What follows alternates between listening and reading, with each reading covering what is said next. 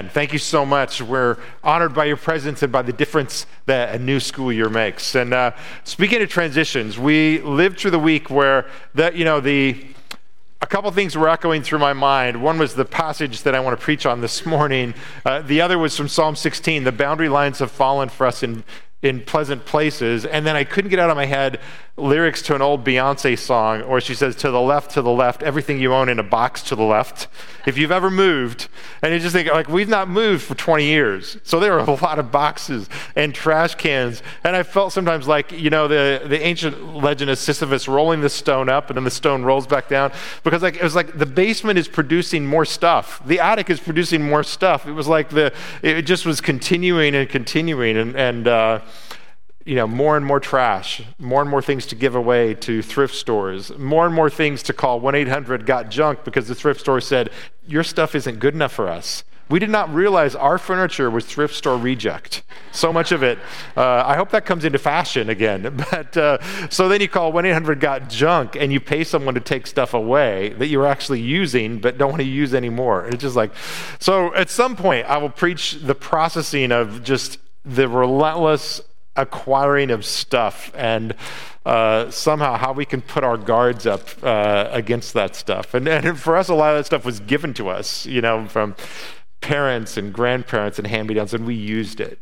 We used it well, and we're thankful for it. But we are so thankful to be here we're in a less than 1 mile location right off Newark Road. So we're grateful for that. We don't even want to call it a temporary rental because it starts to say, you mean we got to do this again?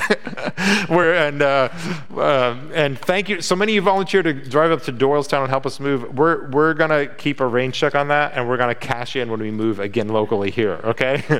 and others of you showed up and helped clean and brought produce by, and just so many acts of kindness. So you're an awesome congregation. We could not be more excited to be here.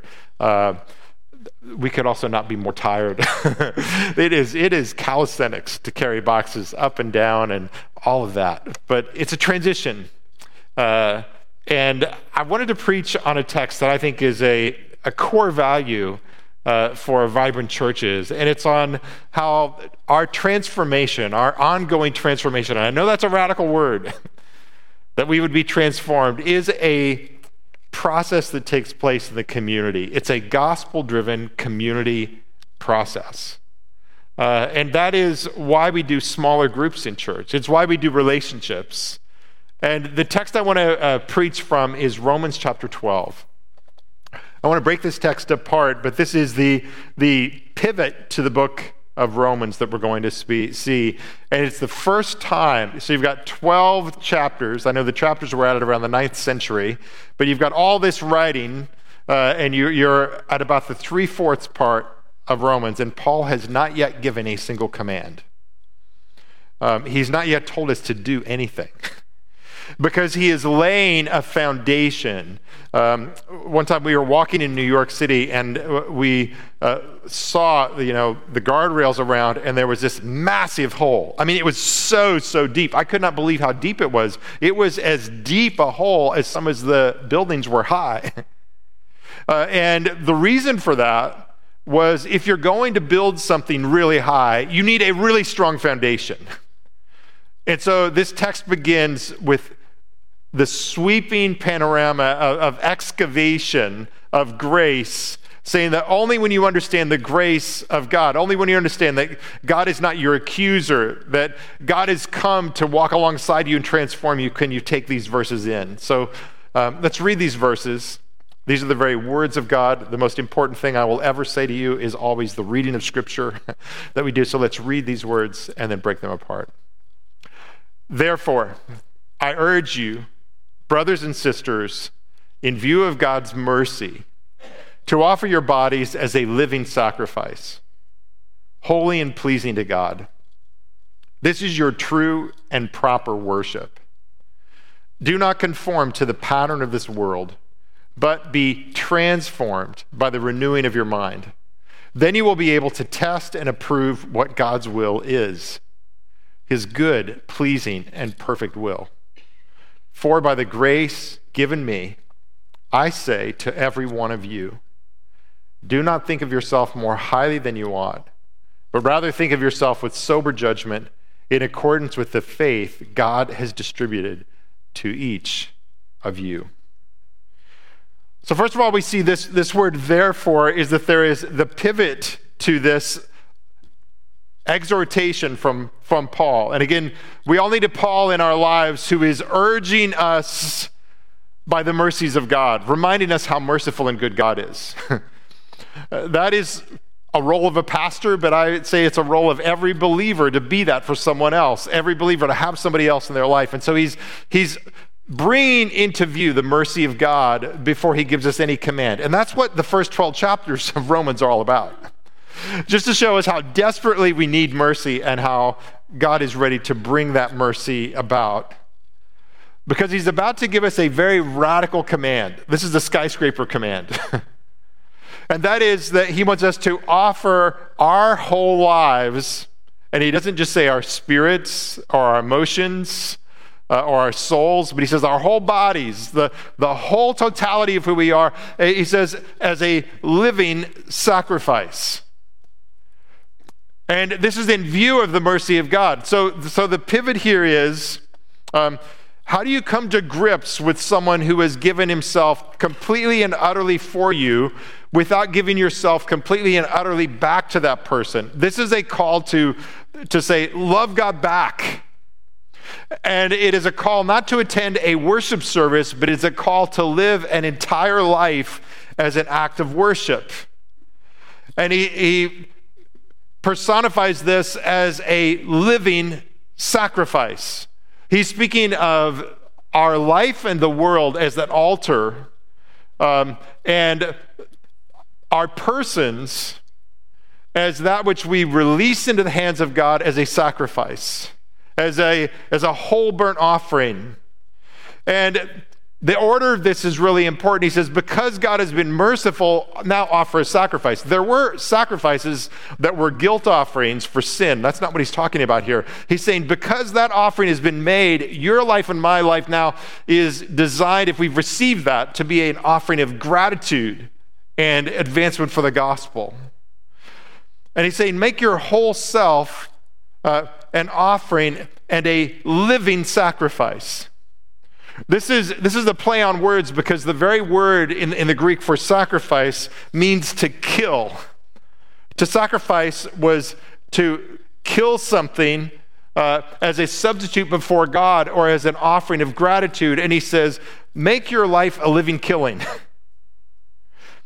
He says, because of what God did for you, of what Jesus did for you, because of Christ being crucified for you, which is really the first 11 chapters explain the necessity and the power of Christ giving himself for you. He says, now take your hands off your life and release your life into the hands of God.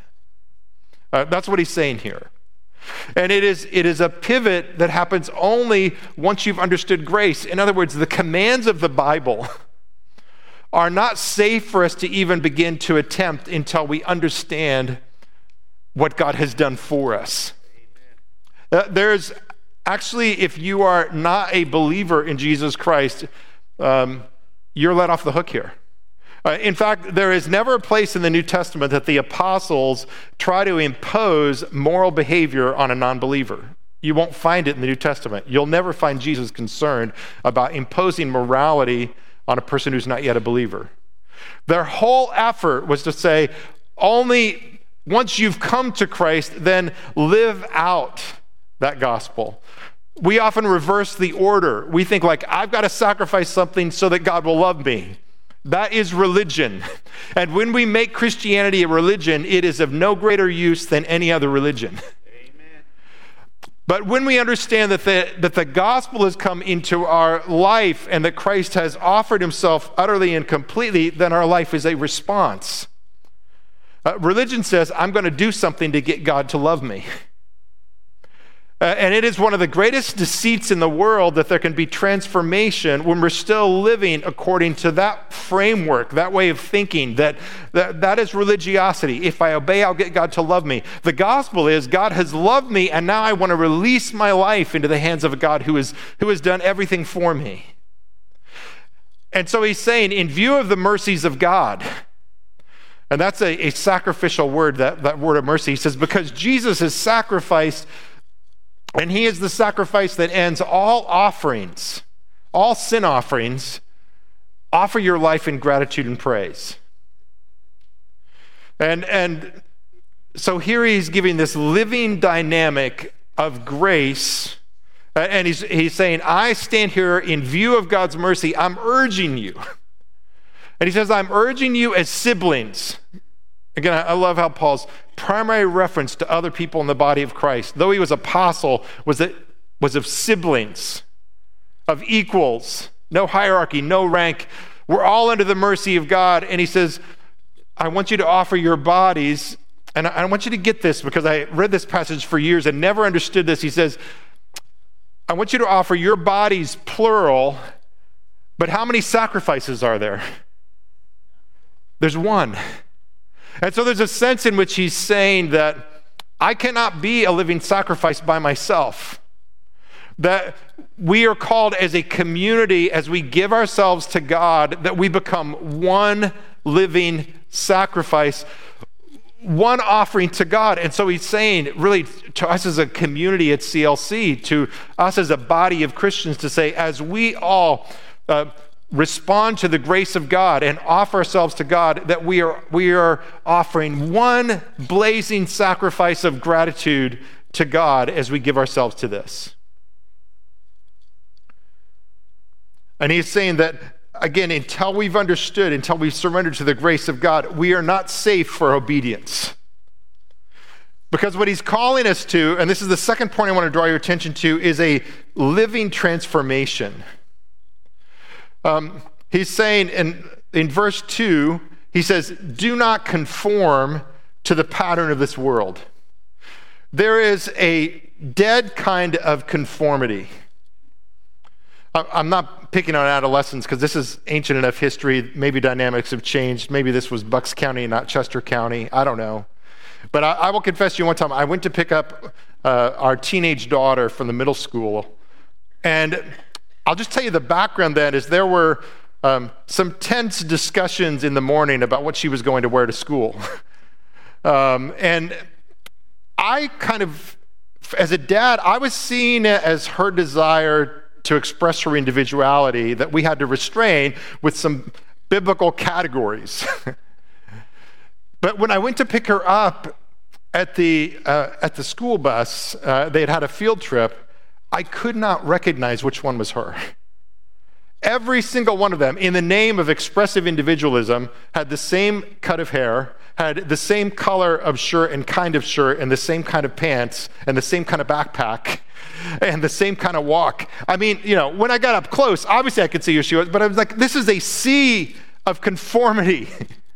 And I was thinking about, on Star Trek that they have the Borg, and the Borg is like, lower your shields, we're coming in. And the Borg is coming to absorb into a collective consciousness, right? I think it was Spock who said, if the Borg assimilated Hershey Park, they would not know amusement. they would just fill it with, the staleness because no individual exists in the Borg. Everybody has just sucked in. And like they say, resistance is futile. All of this pressure. That's not the kind of conformity this is speaking of. This is speaking of a liberating, colorful, individual, unique kind of transformation that we're all invited to as individuals and then to offer collectively as a sacrifice to Christ. And it means that we are transformed from the inside out as we encounter Scripture on the other side of the cross, on the other side of the giving of Christ, and we say, He gave Himself completely for me. Now I'm not going to run my life according to my own way of thinking. This text teaches something very un-American. It says you and I don't have a right to run our life the way we want to run it. If you're a Christian, if you said yes to the Lordship of Jesus Christ, then you've said yes to His word reigning over you. And so you no longer conform to the chorus of the world around you, but you are seeking to adjust your life to what Christ has said. That's a key index as to whether you have understood how radically Christ has given himself to you. And he says, as you are transformed from the renewing of your mind, then you are able to test and approve what the will of God is for your life. And you walk that out in freedom and individuality and diversity. This is such a beautiful thing. And it's more than just placing a Christian sticker on your life or your car. I don't know whether you drive well enough that you dare put a CLC family sticker on your car. Please only do that if your driving is very sanctified. But he's not calling us to label ourselves in some superficial way. But he's saying from the inside out, rethink everything through the lens of grace in Jesus. I know sometimes there circulate, I don't know whether they still even have them because Yellow Pages is so gone. But they used to have the Christian Yellow Pages. Remember that? Shepherd's Guides and all these. And I used to kind of cringe, because it seemed like sometimes the Christianity of the businesses went just skin deep, just a fish symbol deep. There wasn't really something that had transformed from the inside out the whole business. And it was prior to that, there was an address that I didn't know about that was delivered by Francis Schaeffer. And he was delivering this address at the Lausanne Congress on World Evangelism in 1976. Billy Graham brought together all these global leaders of Christianity. And Francis Schaeffer, this great evangelist and thinker, was brought to give a talk. And he was talking to business owners.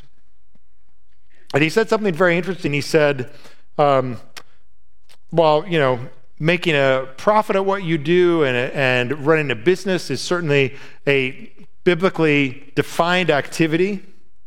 He said that he believed that the gospel of Jesus Christ would be better served by these business leaders who were over these businesses if these business leaders, instead of giving away money to charity, they simply raised the salary of all of their workers and appreciated them at a higher rate, at a rate that really affirmed their work.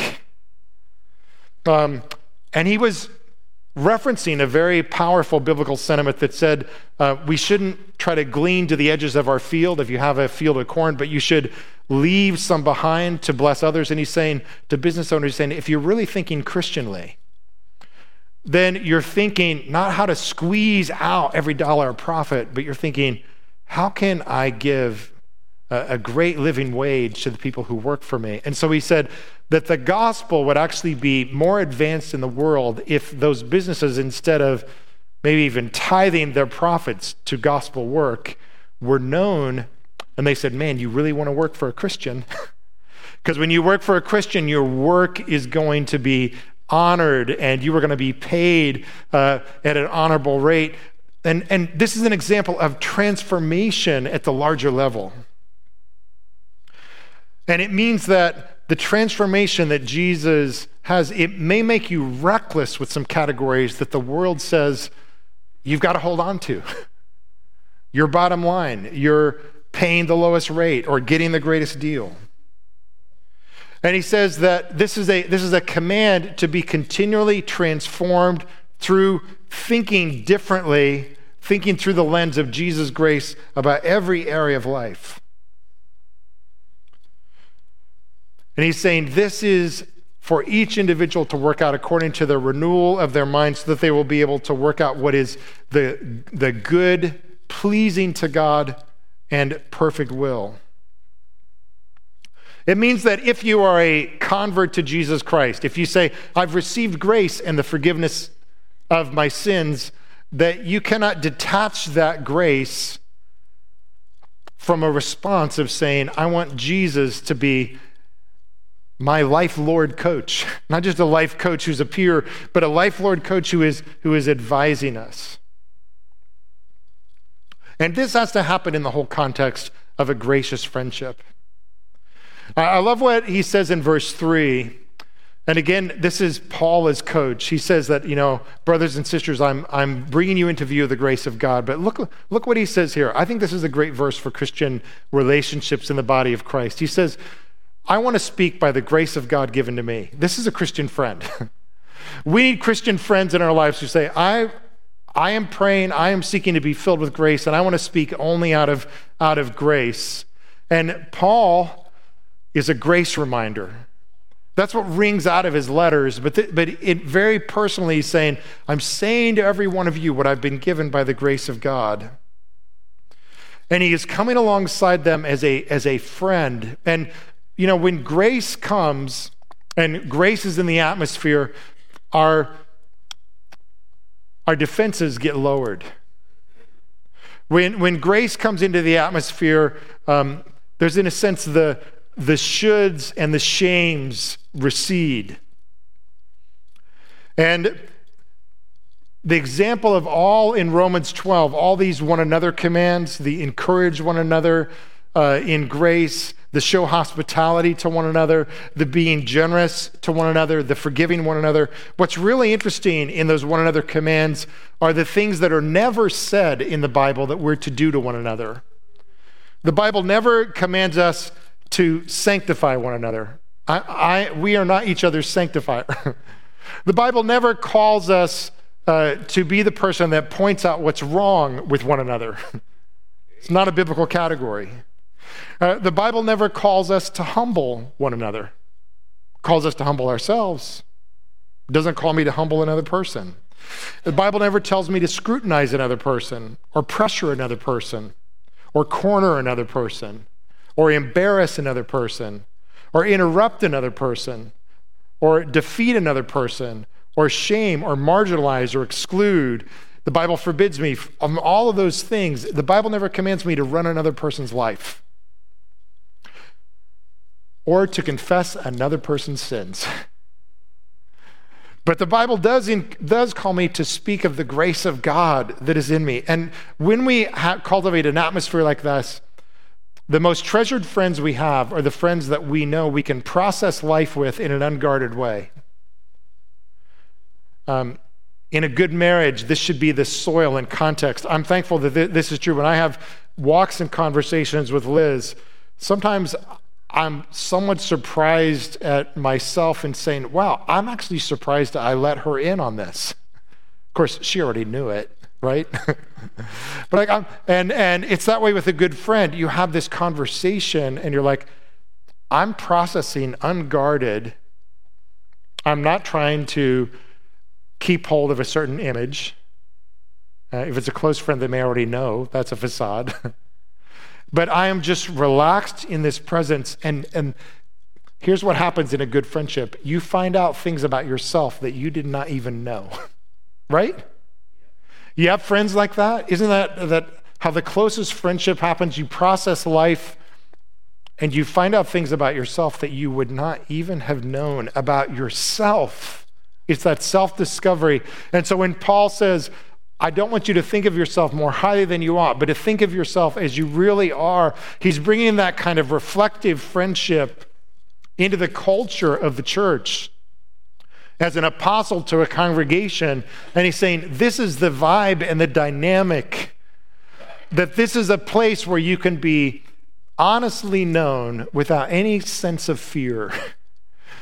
And this is the place where change happens. And so if we are individual offerings making one living sacrifice in community, if we have our Paul speaking to us in view of the mercies of God, this is what makes CLC a place safe for change. Those littler communities where we are able to experience this kind of both affirmation and challenge. This both of saying, I am with you in whatever you are struggling with. You cannot name a sin or struggle that will alienate me because it has not alienated the grace of God. He actually has moved toward us in that. But you also can say, and I am here also to encourage you to not be conformed to the pull of the world in this. It's such a beautiful 1-2 punch and combination. And it means that in the gospel, there is no command that is meant to degrade or shame or even depress us with how hard it is. I'll give you a command that I think often produces, or a statement of Jesus that if you're really honest, you're probably not looking forward to this day. In Matthew 12:36, Jesus says, I tell you that on the day of judgment, everyone will have to give an account on the day of judgment for every idle word they have spoken. Now, how many of you are looking forward to that day for yourself? Man, as a preacher who traffics in words, I am not looking forward to that day. Every idle word. I'm also thinking that is going to be a long judgment day. It sounds like a really tedious and shameful and embarrassing process in which we will be cornered. And Romans 2 verse 16 talks about it. He says, this will take place on the day when God judges people's secrets through Jesus Christ, as my gospel declares. Are you looking forward to the day when all the secrets are brought out? Well, we often process that and think of shame, hiding, being exposed and cornered. And it was psychologist Kurt Thompson, who is a very insightful Christian, who framed these words in this way. He said, what if on that day, what Jesus is doing, when he brings out the things that we have said that we would be ashamed of, is actually saying, hey, what was going on with you when you criticized this person in front of this other person in order to make yourself look better? What was going on with you when you made that statement out of envy? And he basically he's pushing us into, it's like, I was going to say it was a slip of the tongue. But Jesus is saying, no, the mouth speaks out of that which fills the heart. There was something going on in your heart. There was some need that you felt to look better than this person, and so you ran them down. And so I'm drawing that out, not to corner you and condemn you, but I want to draw that errant thought that you've got to justify yourself in the presence of me or other people by some kind of performance of one-upmanship. And I'm drawing you out to kind of point out, to pull out the fullness of that poison, not to shame you, but to free you of ever thinking that you've got to be on your own quest for personal achievement. When you think about Jesus doing surgery on us in that way, he's digging the scalpel in, and I think he uses a wonderful anesthesia called the gospel of grace. But he's digging the scalpel in because he wants to take the whole tumor out. He doesn't want to just take out the words that people could see, but he wants to say, the reason you spoke that way is because you were processing life this way. And so you said these things, and by extension, you could say you did these things. You lived this way because you were living according to a different score and music and director. And I want to lift you into a new narrative. Do you see how it's so different than all of a sudden what I want to say to Jesus is, Jesus, excavate my words and show me where my heart is going astray so that I can be set free. It makes me, instead of saying, I don't want that to happen, I don't want to be exposed, thank you very much, Jesus, don't do a review of my life, to saying, Lord, I want you to expose what is wrong. It's a kind of rational approach that we say, do you want that mole looked at by the dermatologist? It's not really pleasant. It's not as bad as going to the dentist if you've got to be drilled, but it's like, but do you want that mole to become cancerous? Do you want it to be extracted so that you can have life indeed? That's what Jesus is saying about transformation. And so for the community of the church to be that project, that process, it requires this kind of gracious atmosphere. It requires this kind of understanding that God is not asking us to do something to secure our relationship with him, but God is saying, on the other side of my attaching myself to you in grace, I am going to do a complete transformation of you that will become increasingly apparent to those who know you. I don't know how long ago it was for you when you became Christians, but there should be an ongoing life of transformation that if the person that you are, let's say most everybody in this room thinks they're going to be alive 3 years from now, probably. If the person that you're going to be 3 years from now encountered the person that you are now, what would they be surprised about? What would they be shocked by? You can look backward and say, what would the person 10 years ago be shocked by who I've become in Jesus now? I hope that the person I was, and even the preacher and pastor I was 10 years ago, would get into severe arguments with the person and the pastor I am now. And my hope is that because Jesus would be filling and informing and changing and bringing that about. That's the journey of the Christian life. Is this journey into continual transformational change from the inside out. That there is no dark corner of our life that the Lord doesn't say, I want to reach into that. I want to show you, as the one who's hiding in that dark corner, what that dark corner is about, so that we can banish all the darkness and so that you can be a person filled with light. And the way it happens is, again, when you take your hands off your life and you offer yourself as a living sacrifice, as the only reasonable thing to do. Paul says, this is your reasonable, he uses the word logical. This is your logical liturgy. He uses the word liturgy for worship, latrein, the word we get, the kind of this rule for life. And he says, your reasonable liturgy of life is to continue to offer yourself in every relationship, every conversation, every transition of life, to offer yourself as an expression of grateful worship to the God who has done this for you. And you think of, what does it mean to offer yourself as a sacrifice? The God we serve offered himself up as the perfect sacrifice. When Jesus offered his life as a sacrifice to God, in a sense, he fell into the sea of God's judgment as a substitute for us.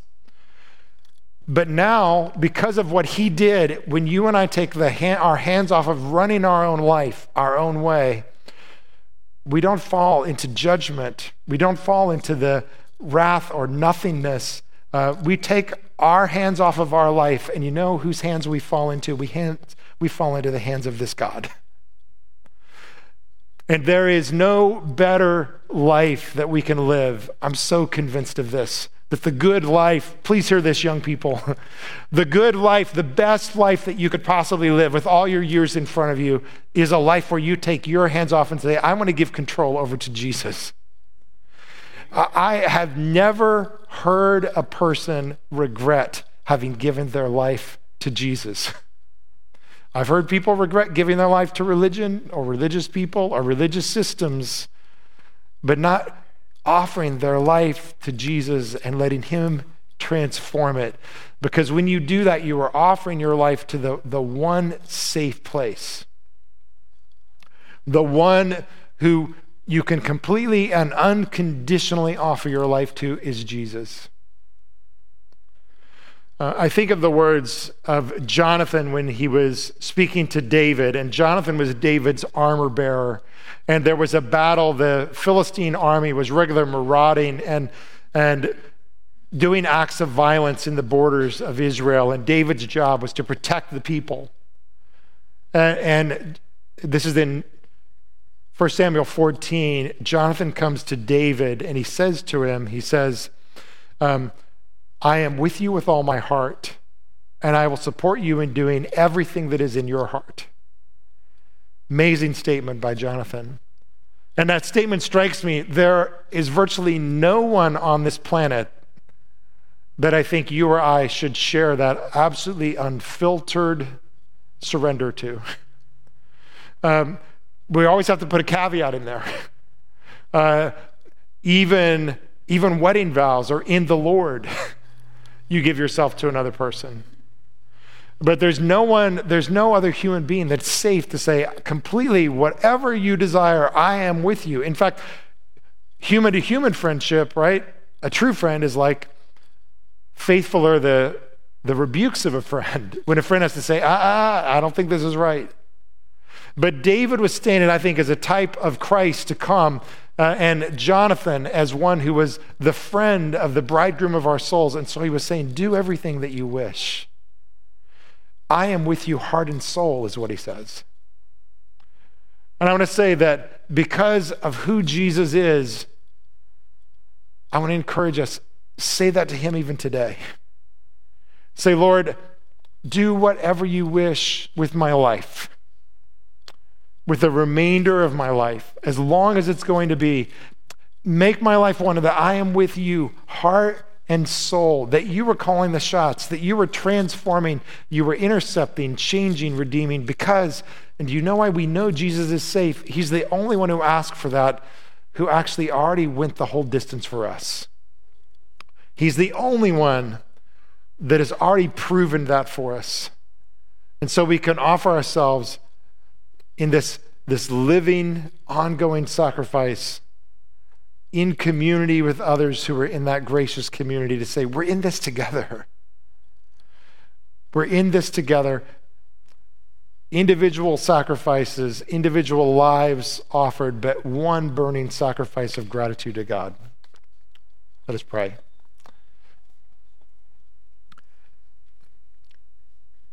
Father, we thank you for this invitation and the invitational life of Jesus. We thank you that all of this is in view of your incredible mercy and grace, because you are so radically for us. And we pray for the grace to take our own hands off our own lives and to fall into your hands. We thank you, Lord, that you are the only real master who won't consume us, but rather, as we give our lives to you, you give us life. Your life. And so enable us, God, enable us in this season to offer ourselves in this way and make our community places of deep friendships, of small groups and pockets of friendship where we are living out what it means to live on the other side of grace as those who are offering our lives anew and afresh to you. In Christ's name we pray. Amen.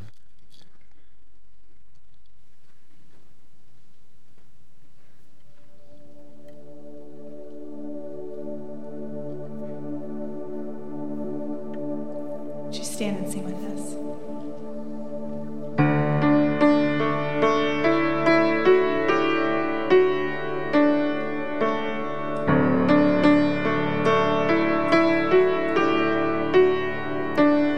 In the darkness we were waiting, without hope and without light, till from heaven you came running. There was mercy in your eyes to fulfill the law and promise. To a virgin came the word from the throne of endless glory, to a grave in the dirt.